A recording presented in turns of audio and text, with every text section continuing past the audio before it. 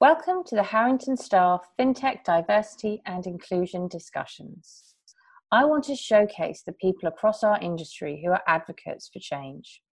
I love to celebrate the wins, but we know that we need so much more to be done to ensure that change actually happens. In these diversity and inclusion discussions, I have a number of series: the humans of FinTech, the talent surgery, the maternity and paternity stories, and the longest running of them all, the Women of FinTech podcast series. I do lots of work to drive change campaigns across our industry to increase inclusion within the workplace. So please contact me for more information to see how we can partner together. You can contact me through my LinkedIn or at nadia.edwards-dashty@harringtonstar.com. In the meantime, enjoy the show.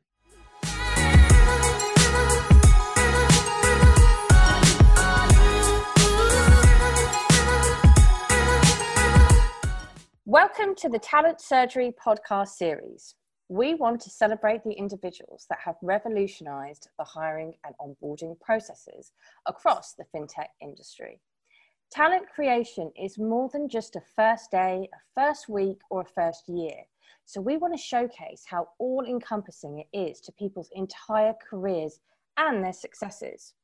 We believe it's the people that really define and execute strategy and want to showcase the agility needed to build great teams. So, welcome Philippa Munitz, Head of People at Capital on Tap. Now, Capital on Tap was founded in 2012, and they are on a mission to help small businesses thrive. And they were recently featured in the Sunday Times Tech Track 100 at number 29. They are one of the fastest growing companies in the UK and have continued to do so during lockdown. So welcome, Philippa. Hello. Hi, lovely to have you. Thank you so much. Thank you very much for having me. So we're really excited to hear all about you and all about Capital on Tap today. So tell us about Capital on Tap as an introduction. So as you said, Capital on Tap was founded in 2012. We're a fintech and we do business credit cards primarily for small businesses. We are based all over. So we are 90 people in London. We've got a presence in Madrid. We've got nearly 40 people in Cardiff, and we've just hired our first person in the US. Oh, congrats. Amazing. So now, the thing that people really like to listen to this episode and this sort of series is about your role, what you do, what your role encompasses. So give us a bit about that. So my role encompasses everything and anything to do with people. So everything from recruitment, employer branding, getting people to know who Capital on Tap are, all the way through to anything HR related. So you've got learning and development, pay, benefits, all that stuff. I think my favourite part of my role, though, is everything to do with culture and really ensuring that our company values are incorporated into everything we do. So the company values is something that's quite unique to you guys. And I think it would be really good for you to kind of expand a bit on that, as well as telling us what makes it a great place for somebody to work, because I know that you've got a lot to tell us there. So I do love our values. We introduced our values last April. We didn't want to introduce anything new. We wanted it saying, hey, this is our culture, but we wanted to introduce a common language and words that really represented what we cared about. Yeah. So we got together a group of 10 people and we went through different stories that were pivotal to Capital on Tap's history. So from that, we got a whole group of different fun words and we came up with 3 different values that really represent us as a company. So the first one's called Just Pilot. Yeah. Piloting is a massive part of our culture. So we're always encouraging people to question things, try new things, and be okay with failure. And something we do twice a year is something called the Innovation Tap, where anyone can put forward an idea to senior management to say, hey, this would be a cool product feature or a new distribution method to customers. And it's been so successful. We're going to be launching our 4th round next week. Oh, that's amazing. It's absolutely brilliant. And the winner of that gets a £3,000 paid trip somewhere. We might need to think about a different staycation, £3,000. Exactly. But it's brilliant. And some of the ideas that come through have just been absolutely fantastic. So that's Just Pilot. Deliver it simple. Our main distribution to customers is letters. I think people are quite shocked by that, as we're a tech company, but letters are the way that it's been pivotal to our success and our growth across the different countries. And you deliver a letter and it's very simple. So yeah, I love that. Yeah. But I think it's true, isn't it? Like when you receive a letter now, it means so much more than it did 3 years ago, you know, because we're so used to WhatsApps, texts, you know, Instagram, like very quick and short touch points with people online. Yeah. And actually to receive a letter, you take a minute, don't you, to sit down and go, right, let's read that. It's touching, isn't it? Yeah. And I think that idea of simplicity is just so important. Our customers are very busy business owners. They've got their own customers, inventory, all of that stuff. And so even though our tech is complicated, our decision engine is complicated, we want to be very simple product for our own customer to help with their business and not have to worry about their funding. And then our final value, which is my favorite, is called Be a Buddy.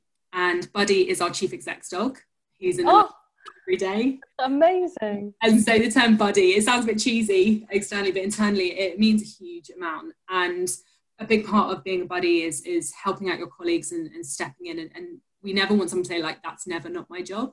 It's a huge part of our culture. And everything we do at the company reinforces these values. So yeah, really important. And I see it as part of my role to have that as part of hiring. So every single candidate has a values-based interview. We have it as part of our benefits package. Last year, we introduced our anniversary rewards, and each year is based on one of our company values. So I won't go through them all, but year 2 is money towards being a buddy to a loved one. So you get some money and then you go and exhibit that value outside of work and take out one of your loved ones. And yeah, it's absolutely lovely what people spend that on. Very nice. And again, like that's really highlighting how everyone's different and they'll like to spend that money in different ways. Like, you know, coming from a recruitment business, we constantly think, you know, what can we do to support our staff? And actually everyone's different. So you can't say, I want to reward everybody with a bonus or everybody with a night out down the boozer, you know, like everybody wants something different. So if you give them choice with that, that's really listening to people, which is lovely. And great to hear that you've really thought about those values and identified them from what you'd created, and to go back and look at stories as well, I think makes it really nice and genuine. Yeah. So my next question is more around the challenges that you face as a business and how you overcome them. People listening to this series love to hear sort of the hurdles and how they're jumped over. So do share. I was thinking about this, and I think there's been some natural growing pains as we've got bigger.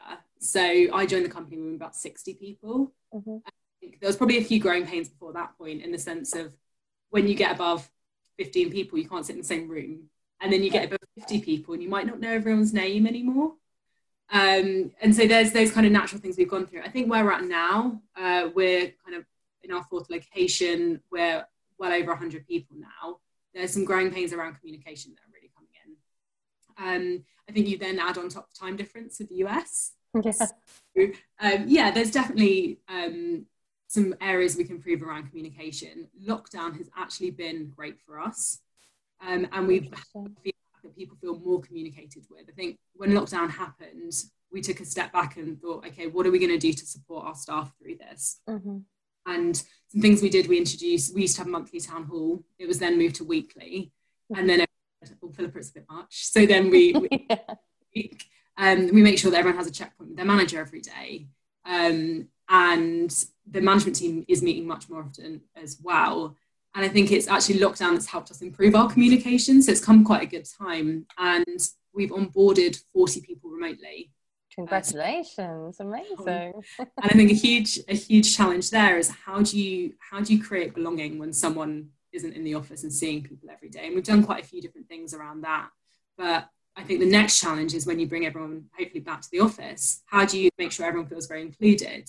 And the culture that we've worked so hard on pre-COVID and then during lockdown is now forming another iteration. And how do you help everyone feel included that may not have met people in real life? And yeah, it's going to be interesting to see how we cope through that coming out the other side. Yeah, it's great to see you talk about different iterations, because I believe that companies that are agile will always be able to deal with different crises in the world. I mean, look at the pandemic that hit us, and you've been able to hire 40 people through that, and you're going to have to change as you pre-board, as you onboard, as you build that culture, and you are doing that. You're doing the change, and you're already thinking about the next stage of change, which isn't like a concern for change. It's more of you're excited about it and excited how to handle it. So it's great to hear that.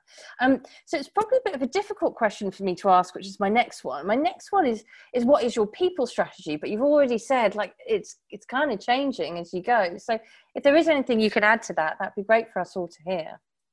Yeah, I think for me, when I think about kind of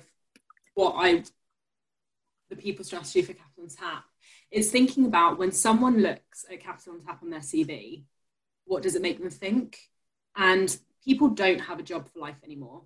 People will be in companies for 2 years, 8 years, whatever. And I think that's absolutely okay to be open and transparent about that. And what I really want is when someone looks at their CV and they see their time at Cap and Tap as really special, and they think, wow, I accelerated my career like threefold. I would have in another company, and I had opportunities I wouldn't have had elsewhere, or I got my first management role, or I completely pivoted.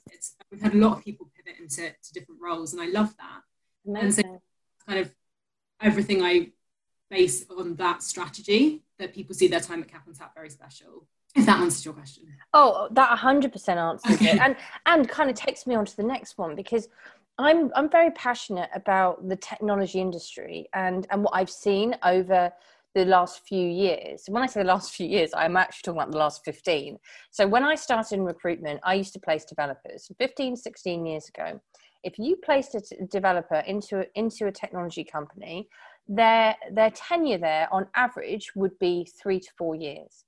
Nowadays, if we look at technologists, hands-on technologists, their average tenure is about 13 months, and that's deemed as good, which both of us know that isn't good. And any technologist listening to this, and anybody who is thinking of joining a company, they know that 13 months, there's not so much you can get your teeth into in such a short amount of time.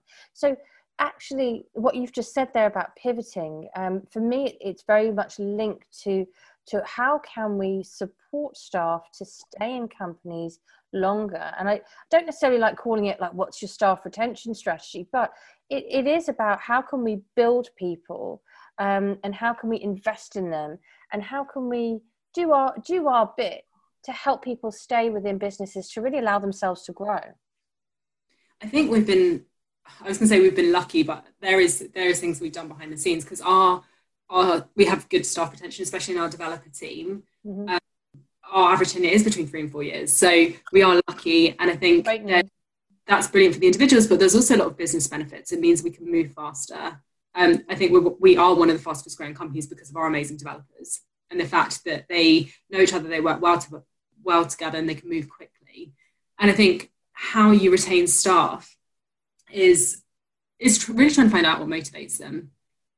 So it's being very clear on what your offer is to staff at the start.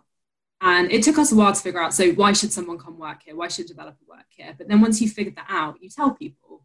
And if those people then align to what you're saying and what you care about, hopefully they'll care about the same things. I think it's that kind of mismanaged expectations at the beginning, promising the world. Whereas we're saying like, hey, if you're a developer, or if you're an analyst or customer operations, this is the offer and this is what we can offer you. And I think that's what really helps retention, as well as listening to your employees as well. So finding out what they care about, what they're annoyed about, and fixing it. Yeah. But what we are very good at is staff mobility. And we've introduced recently for our developers, they can second into our product team. And that's been really successful as well. And now we've got new teams have popped up. So we've got a QA team in the last year. No. And now we've got a DevOps team. So I think as we're very lucky, a lot of our opportunities come from our company growth. And yeah, I'm very proud that we've got a high retention of our developers. And that's great. Like you explain that so simply, like if someone's got a problem, let's talk about it and we can fix it. And it's great to hear for technologists that these new roles are getting created and new departments, because, you know, when people listening to this hear the QA department or the DevOps department, you know, these are these really, really sexy technologies that people are calling us about and saying, right, where are these opportunities, and how can I shift my current skill set and step into that? Because I think that's the future. So it's great that you're providing that constantly to your current team. We just rolled out career paths, and exactly that, to show, it actually shows people how do you move into the different roles. So if you're a junior developer, what opportunities are there ahead of you? If you're a senior developer, what could you potentially do? And you're completely right. People want to know where that map is and how they can path. So yeah, and that's fantastic to hear. Really, really good to hear. So my last question to you is about Capital on Tap and what's next on the horizon. I know it's a difficult question. We've just come out of lockdown. You know, this is getting recorded in September, but listened to for a long time to come. Where are you now, and where would you like to be? So for a company, I think for us, it's all about growth. Yeah. And how do we get back on a path for high growth? Coronavirus is obviously it's us the same as any other company. So it's now, we're lucky that we can regroup and figure out how do we get back on that path. So that's the biggie for us. So how do we grow in the UK? How do we grow in Spain? How do we launch in the US? So it's global expansion from a business perspective. And I guess from a people perspective, it's growing in those teams. It's the UK team supporting the Spanish team and the US team as they continue to grow. And from my perspective, it's retaining culture as we expand as well. Well, some really, really exciting new plans, and a perfect time to record this podcast, because I love that the listeners can get excited about companies, and I love that listeners can then get in touch with you afterwards and say, I've just heard this podcast. Absolutely. I'd love to hear more. So everybody listening, everyone listening, please, I'm going to make sure that Philippa is tagged in this podcast, tagged in any LinkedIn posts that I do. But I know, Philippa, you're going to be open to speaking to anyone that listens to this. Yeah, absolutely. Right? Great. So thank you so much for sharing the story of Capital on Tap. And I know that we can probably do another update of this in maybe 6 months' time and hear how far you guys have come. But it's been a pleasure getting under the hood and really learning about what makes you guys different. So thanks for sharing the story.